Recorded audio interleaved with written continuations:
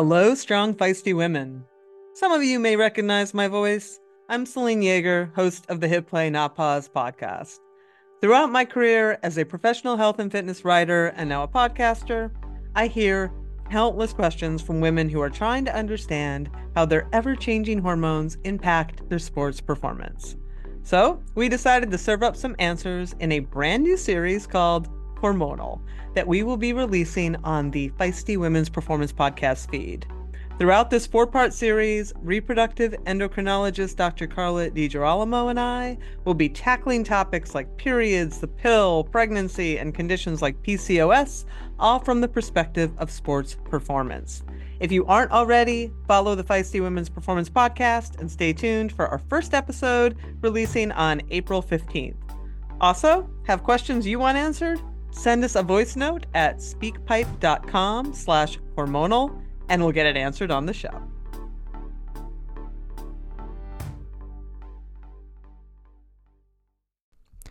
You are listening to the Girls Gone Gravel podcast, a podcast for women who are chasing epic and everyday adventures on their bikes. We are a production of Live Feisty Media and hosted by Christy Moan and Catherine Taylor.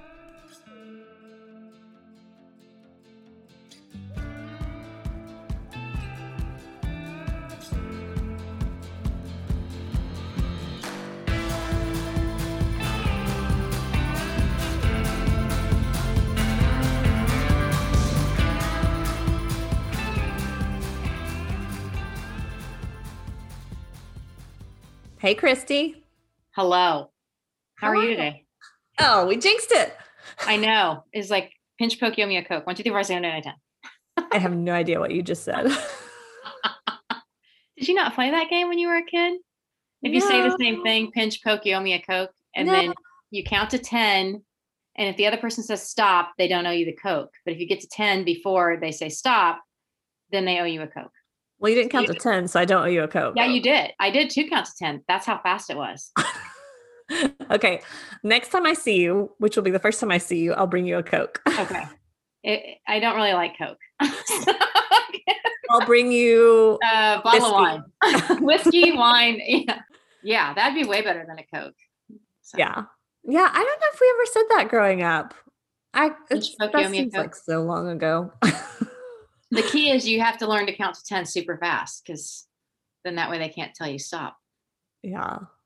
It's funny because my niece is learning all those things that we learned when we were kids now, but she says them slightly wrong just because she gets the words confused.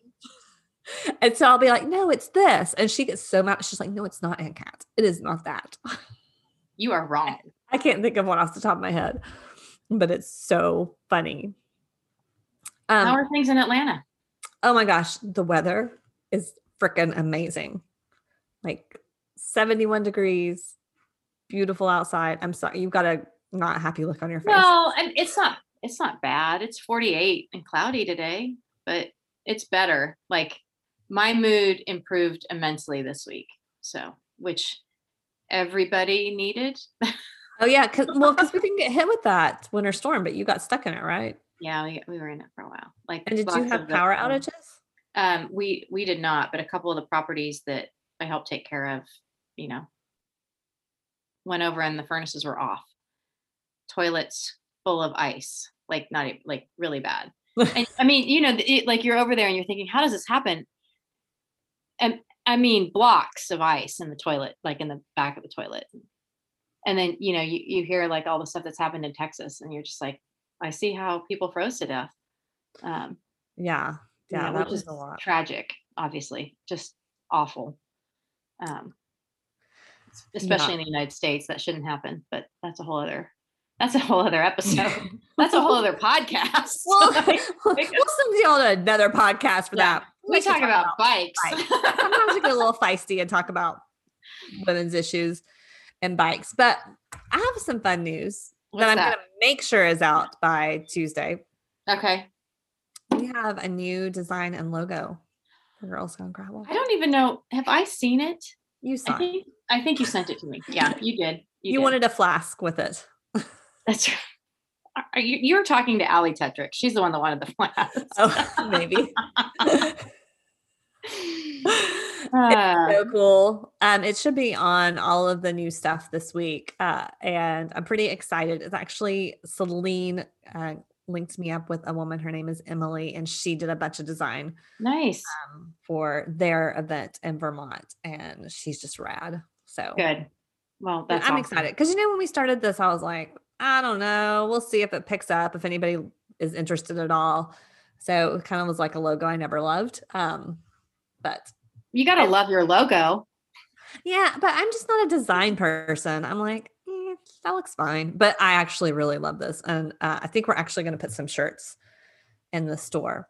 Nice. I'm going to tell Ellen to put some shirts in the store. So Ellen, put some shirts in the store. Ellen, could you put some shirts? It's really nice because they do that, the Live Feisty store where all of our stuff is. It's the print as you go thing. Oh, yeah. Yeah. So you order it and then they print it, which helps like when you're a small thing and you have a lot of money all to the put costs down and all that. Right. Yeah. So I can tell her like 5 minutes before, can you put a shirt in the store? And it's there. It's magic. That Live Feisty team. Man. You guys are on it. They're the best. Yeah. Well, we had a really interesting referral that referred both you and I to today's podcast guest. Yes. Peter Stetina. We've been trying to connect. I had dinner with Pete Stetina in Tahoe outside, like clear back in October. And he suggested Kathy Pruitt. And we kind of connected and circled around and things happened and we didn't get her on. And then he also suggested that Kathy come on to you. So you resurface all of that and we finally got her on, and it's such a fun story. Like I went on and totally girl crushed on her after the podcast. I had a little bit before, but then actually really got into like the motorbike downhill stuff, insanity. She started riding motorcycles when she was like 3 or 5 or something crazy like that. So when her parents finally made her stop riding motorcycles, she started riding a bike, which was like at 13 or something. Yeah. But one thing that I think people will like, besides just getting to know Kathy, is she gives us a lot of scoop for how to ride downhill because she was a downhill racer. So I was taking notes during that part for sure and realized I need some new sunglasses after some tips she shared with us. Yep. Well, not sunglasses, some new lenses. Yes. So good tips. Yeah. So we will get on to our interview with Kathy Pruitt. Hey, Christy. Hi, Catherine. Hey, are you thinking about your 2021 gravel adventures? I don't know who isn't thinking of 2021 gravel adventures. I know. Well, I kind of have a new bucket list race. What is it? It is a gravel stage race right outside of Calgary, Canada, called the Trans Rockies Gravel Royale. Have you heard of this? You know what? I have. I think it sounds amazing. 4 days of riding, 230 miles, 23,000 feet of climbing, and it's all in the Canadian Rockies. I think that sounds epic. Yeah, it's set up where they carry your tents, cook your food, and provide your medical support and more. And like set up a big party every night. That is the best kind of glamping right there. Yeah, it's really the only kind of glamping I will do. I believe that. And you know what's cool is they are holding early bird spots for women because they're really working to get more women on the starting line. So if people are interested, where do you think they should go, Christy? TransRockiesGravelRoyale.com. I bet that site's got all the information. I think it does. And fingers crossed we'll be at some awesome 2021 adventures soon.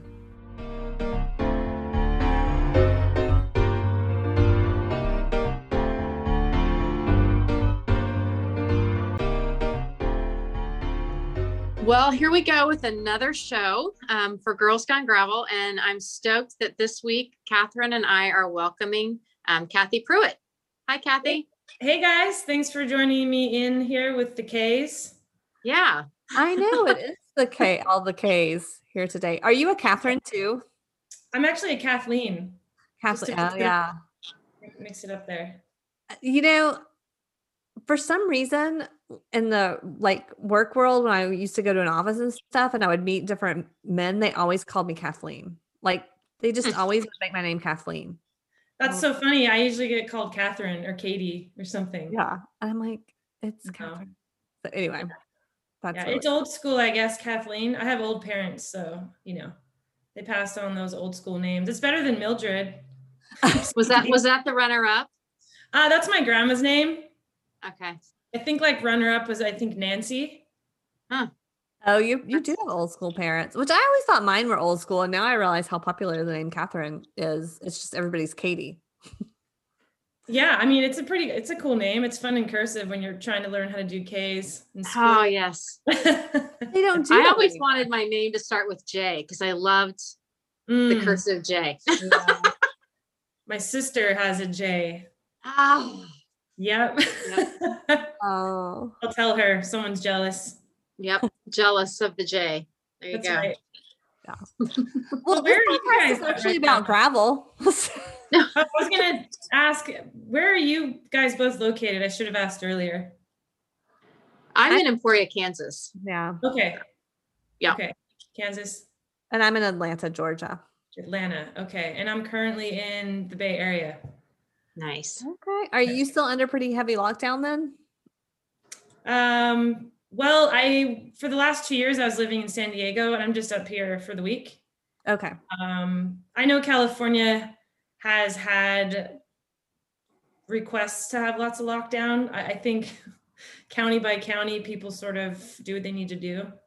Yeah. Amongst their friends and family. I don't feel like it's gotten any worse the last 3 months. It's kind of just stayed the same. Grocery stores are busy. People don't really want you hiking next to them, stuff like that. So yeah, it's just pretty much the same, but definitely nobody's hanging out yet. Yeah. Yeah. Same. It's the same here. Well, in the city. Then you go to the smaller towns and it's like COVID doesn't exist. COVID what? COVID? It's all a conspiracy. I can tell you, I just got over COVID and it's not a conspiracy. It's real. Well, You're still you're still I having don't some of the agree with after that. effects. I'm So. still what? I said you're still having some after effects from it. Yeah, I'm still having a little fatigue, but I'm not contagious. I'm glad to hear that you got over it. That's good. Yeah. Yeah. I think like most people do end up having a mild case, and I definitely had a mild case, but I'm still having some fatigue and a little bit of high heart rate on the bike. Yeah, I heard there's like a bit of transition to get back on your bike or exercise after. Yeah. I was doing some intervals at 140 watts and my heart rate was 177. And I was like, Oh my God. this is not right. Oh, no. I'm going to be riding inside for a little while in case I end up on the side of the road. Well, that's good information to know if for people who have maybe caught it or something. So I'll let others know. Yeah, it's something to definitely check. Like, I work with Celine Yeager on another one of the podcasts that Live Feisty does, and she was like, take all intensity out because she's done so much research. Mm-hmm. And so I did, and then I was like, you were supposed to check your heart rate on these intervals anyway, and I was like, well, that's high. Yeah, that's really high. But So sorry, we're regressing here. Yeah, I know. We're here to talk about you, Kathy. So tell us about you. Tell us how you got into cycling and what you're doing now. Yeah, so cycling, it's a fun sport. I've been involved in two wheels for the better part of, I'd say, my whole life. I have a picture of me, my mom's lap with like a baby bottle and a motorcycle helmet. I grew up in a motorcycle family, as in like we went to races every weekend. And we had like practice bikes and race bikes. And it was like our family thing we did. My mom taught my sister how to ride. That's amazing. Oh, nice. And I'm like the classic little sister in the diapers, like looking over the chain link fence, like watching my sister ride, like just wanting to be, out there too. So when I finally got the chance, I raced motorcycles up until I was 12, and then actually raced professionally for a couple years. Had a bad accident where parents just really pulled the plug on the whole racing motorcycles deal because they just saw that I had a lot of talent with track and field and basketball. So they said, well, we're going to get you a bike so you can ride to track practice. but no more motorcycles because we don't want you to have like 7 knee surgeries like your sister. So they were trying to make the right decision for me because I would never have made that decision. And so that changed things for me drastically because that's all I knew, right? Until I was like 13. And so I started riding a bike. We gotta stop for just a second. How old were you when you started racing motorcycles? 5. Wow. Yeah. I was really lucky. I had really cool parents that we didn't go on vacations and stuff, but like we went riding and racing and stuff like that all the time. Okay, so from 5 to 13, you were racing motorcycles. So it must have really been a letdown when they were like, sorry, now you're on a bike. Yeah, it was a huge, at that point, like the biggest life change I've ever had, other than like a family member dying or an animal dying or something in your life. And at the same time, we were actually moving to a pretty small town from San Jose. We were going to move to this place called Lake Almanor. It's in the Lost Sierra. So then, at the same time as I wasn't racing motorcycles anymore, I was discovering this whole like bicycle thing. And there was a local bike shop here we went into and we got a hardtail. And so for, I think it was like 6 months, I just sort of like rode around on cross country trails. And then I asked pretty early on, once I discovered mountain bikes, I think I was in 8th grade, if we could go do a bike race at Donner Ski Ranch, which is in Tahoe. And my dad's like, sure, let's go do this. We'd already been to one in Grant Ranch, which is here in the Bay Area, and it was cross country. And I realized cross country kind of sucked for me because I lost water bottles like the first downhill, and I saw people in a truck. I didn't know what they were doing, but they're shuttling because there's a downhill race. And I'm like, they look like they're having way more fun than everybody else, like stressed out at the start line of the cross country race. And like, they were wearing like full face helmets. I recognized it because it was like motorcycles. So I was like, okay, let's go to this one at Donner Ski Ranch. And so we go there. I do really well. I'm like super young, I'm just like, well, this is just like motorcycles, but I don't have a motorcycle, like a motor. And so we kind of stuck with it with help with a couple people who I met at that race, who then introduced my dad to a couple people at Santa Cruz Bicycles. And then that, like a year later, turned into like them helping us out with a bike after one getting stolen out of a garage. And so it was this like sequence of events where I sort of discovered mountain biking, but then I discovered the specific part of mountain biking I wanted to do. That was really a lot like motorcycles. And then I discovered that it was way more fun to go downhill, and I was really good at it. And I think my first year racing, I made the world championships team as a junior, and flew overseas. And the next year I won junior world championships in downhill.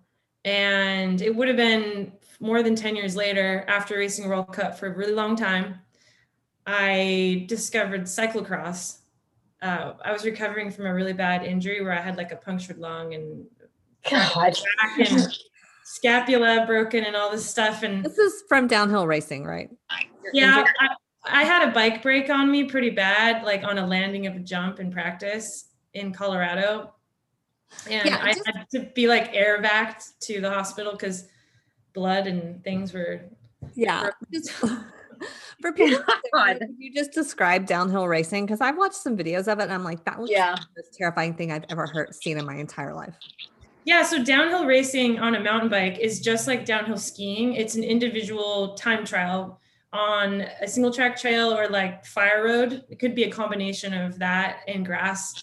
Back in the day, in the 90s, in the early 2000s, we were essentially on like 150 millimeter travel bikes. Good Lord. So I think at some point it like things started improving with suspension, like angles changed so that like your head angle wasn't like this, but it was like that. And it became more fun, but for a really long time, it was like almost riding what people ride in bike parks now, like single crown.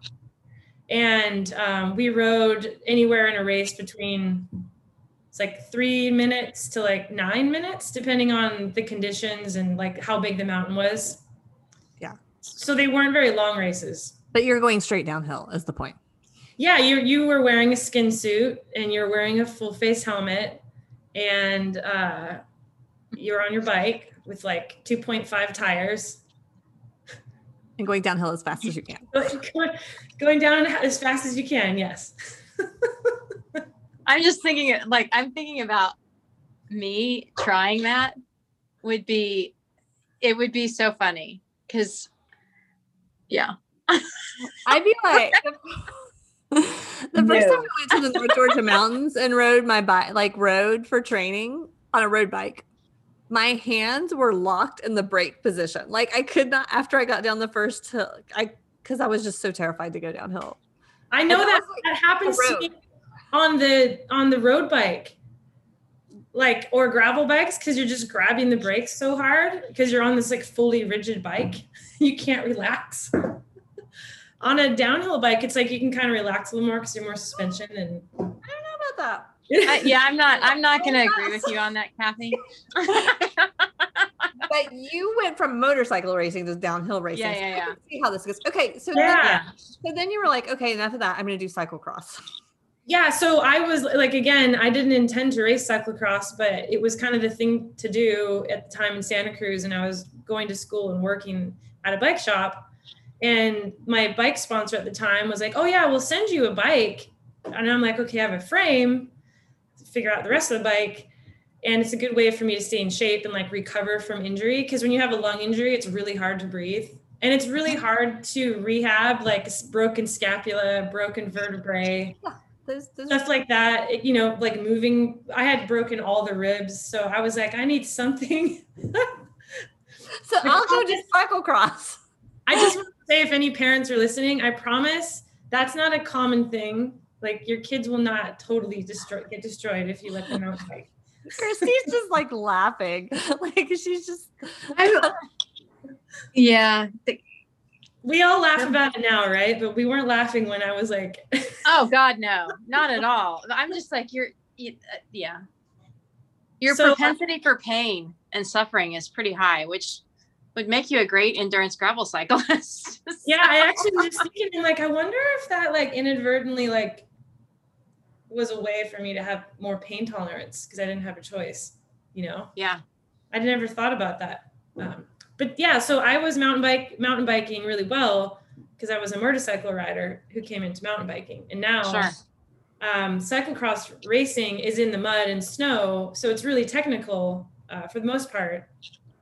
I really enjoy that aspect, especially single speed, because you don't have somebody racing with you who's just going to mash through the gears. They have to be good through the corners. And it's kind of more of like technical riding skill on a single speed bike, which that's like right up my alley. So I ended up winning single speed cyclocross nationals the first year they had it. I think it was the first year in Bend, Oregon in 2010.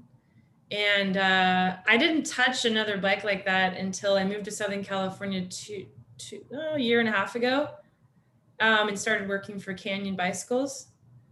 And I just wasn't really interested in road biking or cross-country riding, or I didn't know what gravel riding was. I knew what cyclocross was.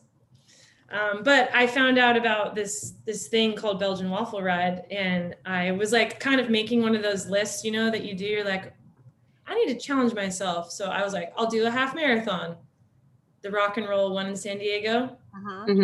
And I was like, I'll sign up for this thing. I don't have to travel for it. I can do it here. And so I got myself a cyclocross bike from an old sponsor, Santa Cruz. And they helped me out with getting one. And I think the longest training ride, I've told Pete this before, because we've talked about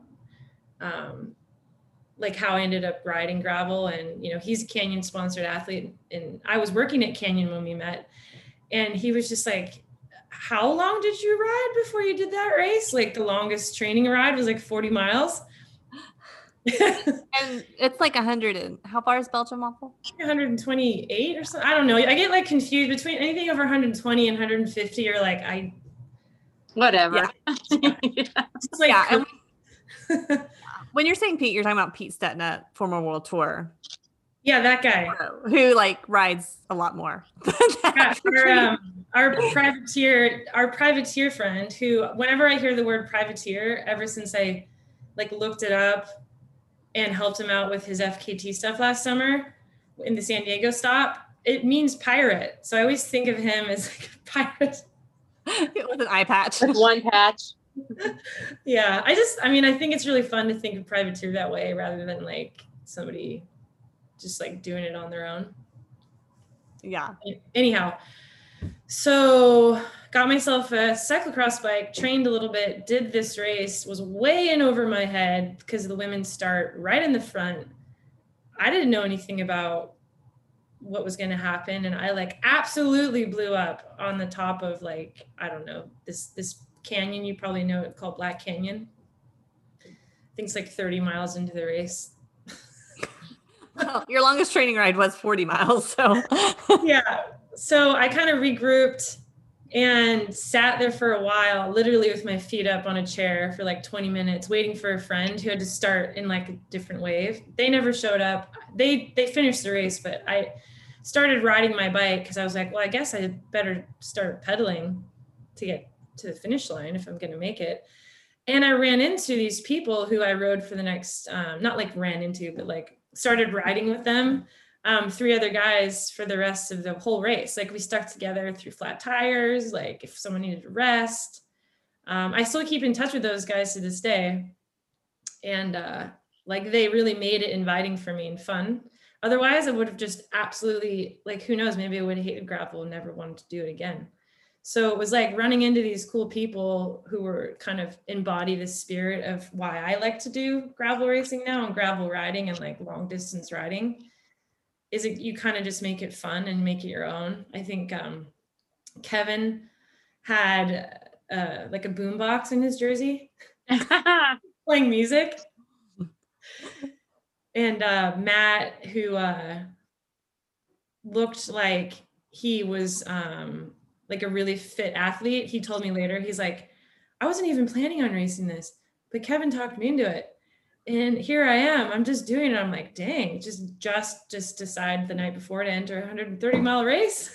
Like, these people are crazy. Says the person that had trained for 40 miles before. Yeah. I was going to say, I don't know. That might be one of those hot calling the kettle black moments. I remember they passed me and they're like, jump on. And I was like, there's no way I could keep up with them. I had like big tires, you know, and like knobbly tires, like whatever the bike came with for racing cyclocross. And then there was like a downhill. And of course I was like, oh, cool. I'm going to like, yeah, I'm going to go. And because anytime there's a downhill, I just like love to use my extra momentum. I feel like I have like extra speed somehow. It just propels me. So I went past them. And then they caught up to me and they're like, that was really cool. You went down that so fast. And I'm like, I did? That's awesome. So that was my introduction to gravel racing. Is that long history before it? Oh, it's great. I'm glad we got to hear the whole thing, because yeah, it's made me not like laugh in all the good ways. Like, you are insane. That's amazing. So. And now I love to go out for like 5 or 6 hour rides and explore new places. And I would never see these places if I didn't have a gravel bike. Yep. I wouldn't want to do it on a cross country bike. I would definitely not do it on an enduro bike because I would be bored because there's a lot of like, you know, fire road. And on a road bike, I find myself kind of doing the same thing, but gravel bike, like you can go down anything. I even rode down like a bike park in Big Sky last summer, you know, and they're just like super fun bikes. And I'm really glad that I found them. They are. They're great in the fact, like, you can be riding along on some pavement. If you've got your gravel bike with you and you see a cool road, you just go check it out. Right? Yeah. Yeah. Totally. And then like, if it's really steep, it's okay. You're not going to slide like road bike tires. Yeah. And then if it's like really, really steep uphill, you have the right gears because you can go up. And then you can still kind of hang with people if you see them on the road. Yep. So you're like totally alienating yourself. Yeah. It's kind of a one size fits all bike. It really is. And as close as I think you're gonna get. So especially if you look at like, let's look at like free riding over here, which is basically like this, people listening can probably understand what Red Bull Rampage is. yes, there you go. Right? You got like that over here. And then like downhill racing is kind of over here. And then you got like enduro and you got cross country. Then you have maybe like adventure riding. And then you have like gravel. And then you get like cyclocross road over here. It's like a good happy medium. We need that as a diagram and a graphic for Girls Gone Gravel, Catherine. Like, I know. Where we fit. The crazy people that go straight downhill and the roadies. You're like the evolution man, like the monkey guy. Yeah. The gravel woman. Yeah, because like you're upright on a downhill bike and then you slowly get more down. Yeah. More arrow. Oh, well, we have to end with triathletes then. Yeah, I was just gonna say, but I heard something about aero bars got banned. Is that a thing? Not in gravel. Yeah, but they should be. No. Oh, you're stepping right into the fire. I thought you wanted to avoid controversial subjects. I just think they look funny. I'm sure they work better. And who knows? I might not like them, but I might use them at some point. But I just think I will tell you the reason the aero bars largely came into the gravel world had nothing to do with speed, but had to comfort. It had to do with like on those long rides, giving yourself another position to move to when you're out there for 200, 300 miles. So yes, there's obviously some benefit to them when you're riding into a pretty heavy headwind, especially in Kansas. But right. Really they came from the mindset of I can now rest on my forearms, right? And be in a different position for a while and give my hands and wrists a break. So that is the first time I've heard that explanation. Well, and you're not like this type of training and riding that like a lot of these people are doing, they're by themselves. So they're not endangering other athletes around them, you know? Oh, right. Cause that could be a thing because you don't have, got it. Yeah. And if I'm in a, if the other thing too with it is if I'm in a pace line where there's somebody in their aero bars, I've had no problem looking over at them and saying, this isn't the time to be in your aero bars. Can you please get up on your hoods or something? I mean, they can be in their aero bars, but not in the crew. Like they can go by themselves. Yeah, exactly. Yeah, that makes sense. That would really crash behind somebody like that. Yeah. Yeah. So I don't think Belgian Waffle Ride is the ride to try out aero bars. For sure. I think that we were joking around amongst people after a ride sometime, and it was like we were going to show up with like some hokey clip-on ones that you can just like take off. You know, like clip-on earrings, just as a joke, just to like make people think you were going to do it. We got to keep it lighthearted, right? We don't want to make it too serious here. We got to make I agree. It's all for fun. So do you still work for Canyon? No, I do not. I kind of transitioned from COVID happening to no events happening to like less work happening to then just becoming a full-time athlete. Nice. How's that going? It wasn't my plan to become an athlete again, like a professional athlete by any means. I just wanted to work in the bike industry, and I wanted to be one of the very few women that work in the bike industry that are trying to make a difference however we can with our perspective. And having spent most of my career around bikes, I felt like this was a wise decision to probably stick with it. It's a hard industry to be in. And so if you kind of like get in, you probably good to try to stick it out as long as you can. So becoming an athlete again was kind of not my plan, but I have been encouraged by all of my sponsors to really just give it a go. And I have enough financial backing to kind of help me get there this year and next year. So it's hard for me to say no. That's awesome. And I'm so new to this that I feel like it's like, I don't really have a reason to say no because I don't know enough about why I wouldn't want to do it. And it's really fun exploring new ways for me to kind of see how far I can push myself, see what I'm really made of mentally, like just see what's up. Because before it was always, downhill racing and like, how far can I jump and like, how fast can I go, sprinting. And so it's just another way for me to just really love bikes again. Yeah. I think is what I feel like. And if I can, I guess, even remotely inspire anybody, then that's a super bonus too. Sure. Yeah. I love that. I'm curious about within the bike industry. I had a little stint in the bike industry. What are some of the things that you want to see change in there? I would like more women in the product development. I would like more women working at bike shops who are knowledgeable. I would like more women interested in having their voice in meetings heard. I would like more maybe like women interested in coaching, in having women ride better, just in general, like more women involved in the sport as a whole, I think would really help propel us seen as an equal and a valuable person to invest in.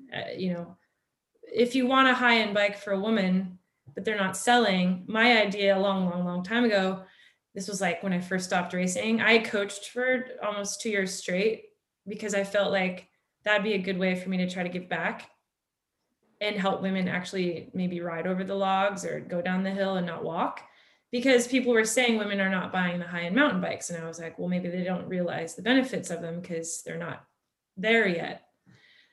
So I was like, in a roundabout way, if we teach them to ride, if we teach people to ride better, maybe they'll buy this stuff that's nicer because they'll recognize the benefit. Mm-hmm. So it's like every little aspect of there being just more of us and having more visibility, I think would help. Mm-hmm. That makes sense. For sure. Like that whole, if you can see it, you can be it. It falls back into that. Yeah. And growing up the way that I did in such a male dominated sport, and also now I think it's way less now, but still the bike industry is heavy on the male side. It's because it's not a very attractive sport to a lot of women from the outside. They have to be introduced to it by people who are wanting to make it inviting. So if there's more of us, I feel like it'll just be more inviting to be in the industry working in the corporate side, or, behind the scenes at the bike shop, or coaching on trails, or you get what I'm saying. Yeah. Yeah. Yeah. Well, and there's a really important piece of that with the product development. I was actually listening to the company that produces our podcast, produces one called If We Were Writing, with Sarah True and Sarah Gross. Mm-hmm. And Sarah True, I think she writes for Specialized, but she helps with some product development. And she was like, I realized that I was saying, like, trying to be very like nonchalant in my description. Like, I think maybe the nose needs to come down, when she was really like, what's really happening is it's rubbing up against my clit. Like, I need you to like fix this. And she's like, I need to start saying that, right? Like, it's uncomfortable to say that, but they need to hear that from women. Yeah, there's definitely like specific things that have happened in my timeline where companies have tried to make the grips smaller, or like the frames actual different sizes. And I know that this is a hot topic debate, but I don't really believe that we need like completely different frames. I think we just need components that help the frame fit better. Because again, women and men, yeah, we're shaped differently, but if you look at men, they're shaped differently from each other too. So there's just, I think we need to pay more attention to the details and not like, just like, oh, we'll just make them their own frames and paint it purple. Yeah. Yeah. Yeah. I'm 5'10", so I'm always like, just show me the guys. Oh, I always wanted to be your height when I did hurdles. That's awesome. Okay. I have another question. And then I want to get into what your gravel privateer life is like. But because we, like, one of the big things, I take a lot of groups of beginner women out, and downhill, it's always like so stressful for people when they're getting started. So what are your tips for riding strong on the downhill? That is a great question. I am thinking right now, the best tips I could give you are really the most basic ones that people tend to overlook. I could go into detail about lots of stuff, but I think that you need to get your basics down. And some of the first couple things that I would teach people in a group before we even head out onto the trails were things that you could do in a grassy field or like a dirt parking lot, just to get your skills honed in for actually applying it to the place that's scary. So all the stuff I'm about to tell you, it's a really good idea to practice it and get used to it before you get to the scary spot where like your brain's not working and you don't want to do it. Practice it then. So looking ahead, I know it sounds really obvious, but you need to look ahead and not down at your tire. Look where you want to go. Because if you look where you don't want to go, because I know it's really fun to look at the thing that you don't want to hit just to make sure you know where it is. But then you hit it. But then you usually go straight for it. So it's really hard to not look at the scary thing, but don't look at the scary thing. Look where you want to go. Another thing that people need to remember is their feet. When you're going downhill, you need to make sure that your pedal, and this is if you're clipped in or if you're on flat pedals, like not clipped in, you have to make sure to drop your heels. Because if you just ride downhill, right, now your toes are pointed down. Yeah. Which makes it really easy to get thrown forward. That makes sense. I've never heard that one before. Another one is always have one finger covering the brakes. Not two. Just one. Just one. You mean, wait, you're saying don't go downhill with a death grip on the brakes? Yeah, that's, it's better to have like in case you need it, but people want to make sure they use it like a dimmer switch, not like a light switch. So getting used to slowly, gradually putting your brakes on, having your heels dropped and looking forward. Those are all really good things to keep control once things kind of get out of control. But there's things like, aligning your hips with your shoulders. Like you should never be turning, but your hips this way kind of thing. There's other things like, getting your elbows out. I always say, you want to make sure your hands are on the outside of your shoulders and straight down. That's a good handlebar width. So there's lots of tips out there. Yeah. Yeah. Yeah. Obviously you did downhill on mountain bike, but I think like all those things apply to gravel bikes. Oh, for sure. Yeah. No, I use them more on the gravel bike because it's more sketchy, which is why it's really fun for me because I'm on like a rigid bike with the skinny tires. So I'm definitely applying all those skill sets. Yeah. I'm the queen of going downhill really fast. And like, we have these really shady routes, not shady, like, like there's lots of, there's trees.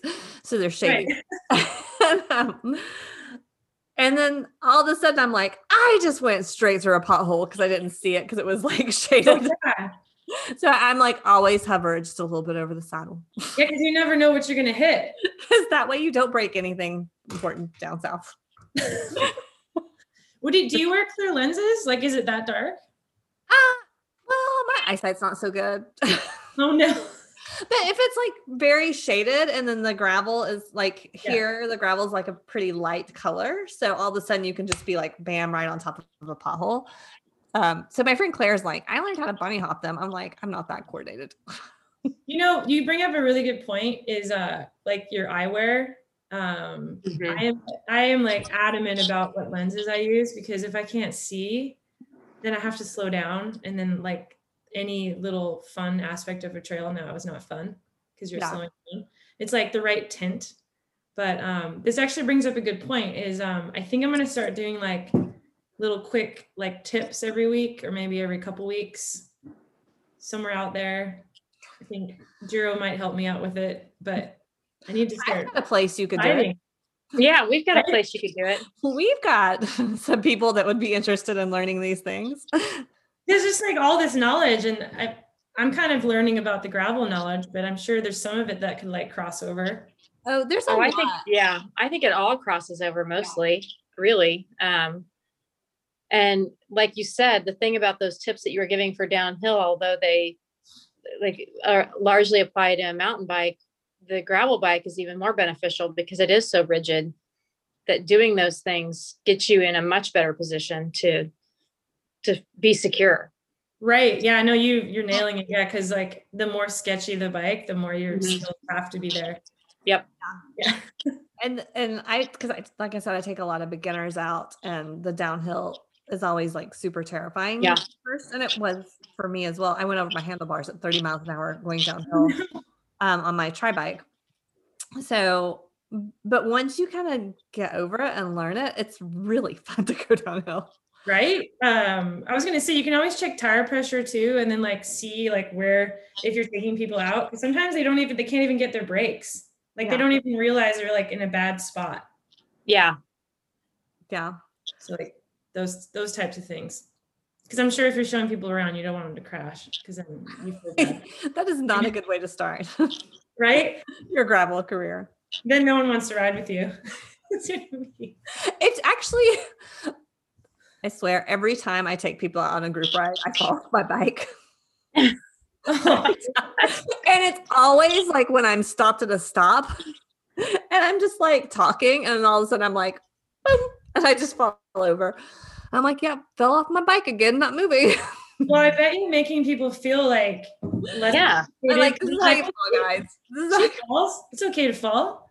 yeah, it's I like, mean, I fell in a gravel race recently, right in front of everyone. yeah, it happens. You get back up. Yeah. And that way everybody kind of gets away from you a little bit. So you've got more Oh, Yeah. I'm always yelling like, back away from Kathy. She's going to take people out. You know what's really funny about that crash I had in Cedar City was that it was well, for anyone listening, I'm talking about the Belgian Waffle Ride Cedar City, and we started it as a big group. It was really dusty. It was hard to see. There were like 3 crashes already. I almost like hit 2 of them. Like I was riding the top tube at one point, like swerving.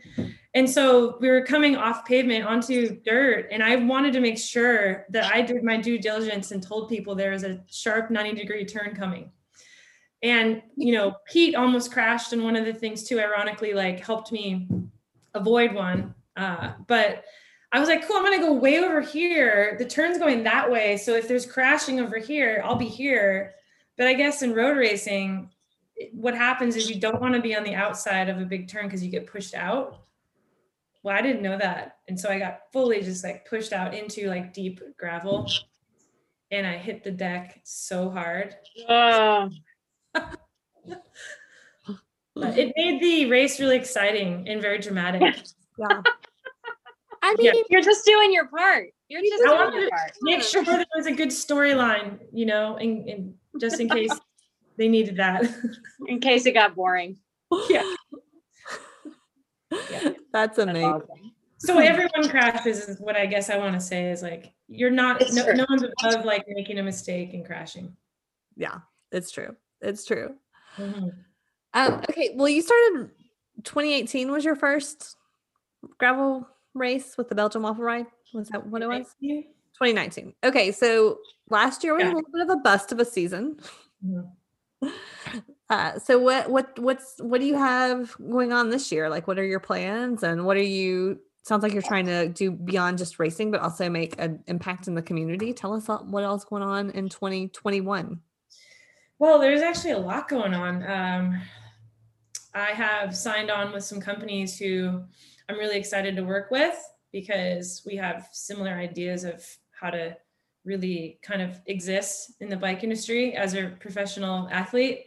And it's not just about the racing. That's like more of that's a me thing.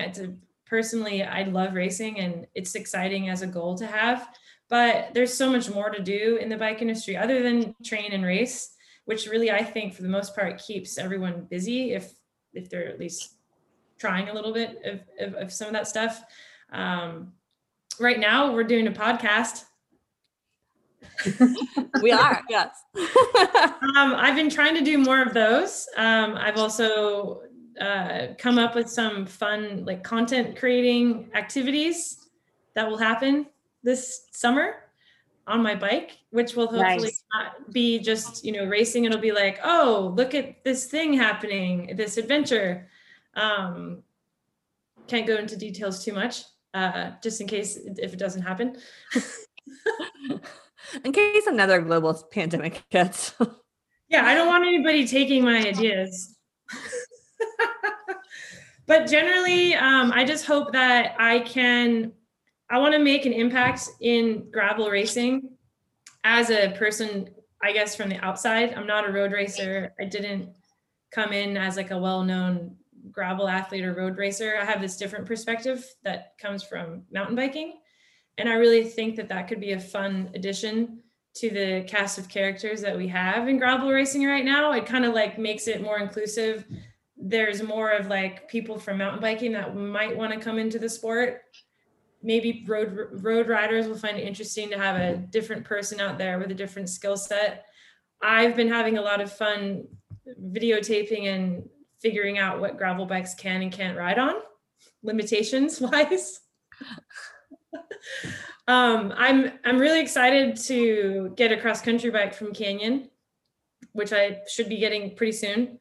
And I'm going to go do some exploring on the cross country bike. Might do some cross country racing, might do some heavy bike packing on the cross country bike. Might do some cool stuff on the enduro bike. So there's dirt jumpers sitting in the garage. I want to go do a bunch of pump track dirt jump stuff. So I'm going to try to stay as busy as I can with like all the bikes that Canyon has. Nice. And then with all the sponsors I'm working with, to hopefully do different things. Like next week, there's a Duro photo shoot for a clothing collection coming out.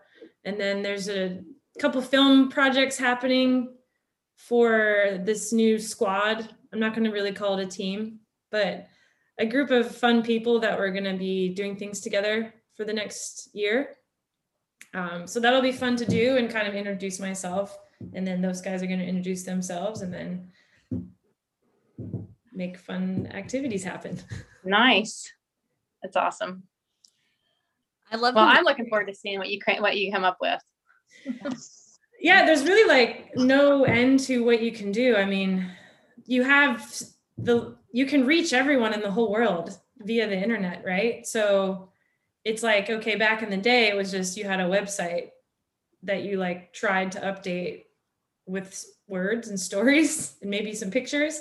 And now you have YouTube, you have GoPro cameras, you have like e-bike racing or Zwift racing. You have, Instagram. Yeah. I mean, there's just like so many possibilities. You could just reach everybody. It's kind of hard to try to figure out like an avenue to stick to, I guess. Oh, it's true. Well, speaking of Instagram, where can people follow you or find you? Because I'm sure everybody wants to follow along with all these adventures that are about to happen. Yeah, if anybody's looking for me on social media, I am just Kathy Pruitt. It's KathyPruitt.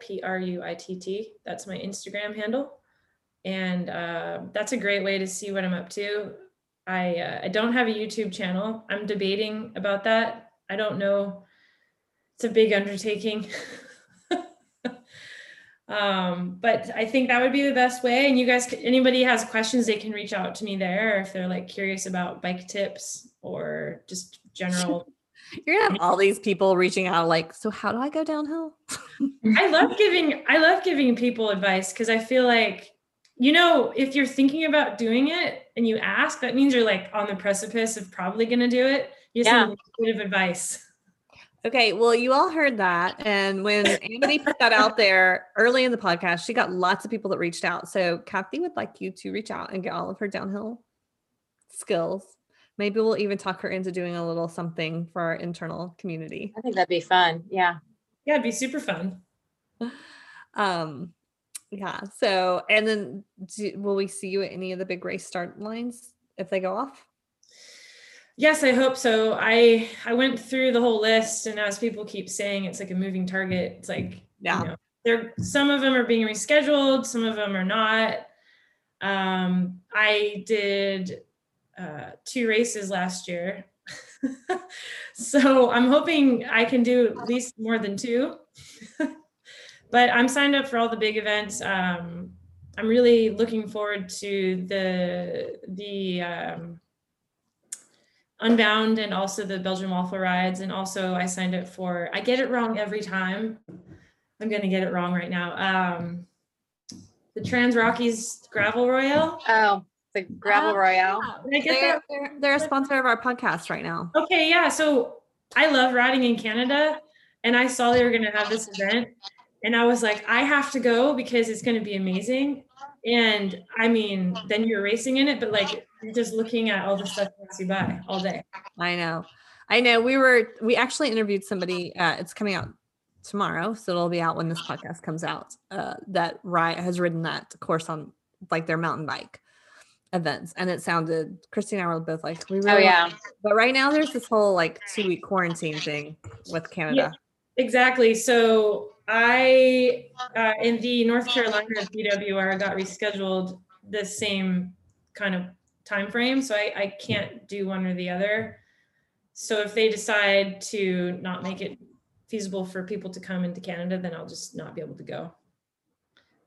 But that's okay. There's always next year. It's not going anywhere. So that's okay. Yeah, I know. I feel like I should have like a whole list of events.